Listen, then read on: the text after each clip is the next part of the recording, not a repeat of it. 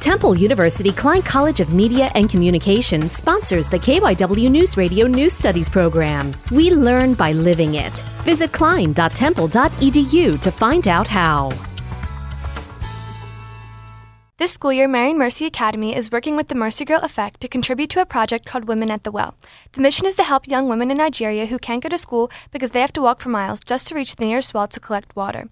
They're focusing on building wells with healthy drinking water closer to populated villages. Sister Danielle, the head of the ministry team at Marian, talks about the importance of this project. The Mercy Girl Effect project is focusing on building wells for two reasons: to increase access to potable water. The other is to increase access to education for women. The community is helping by donating proceeds from school events. Sophia Tavernet, Marian Mercy Academy.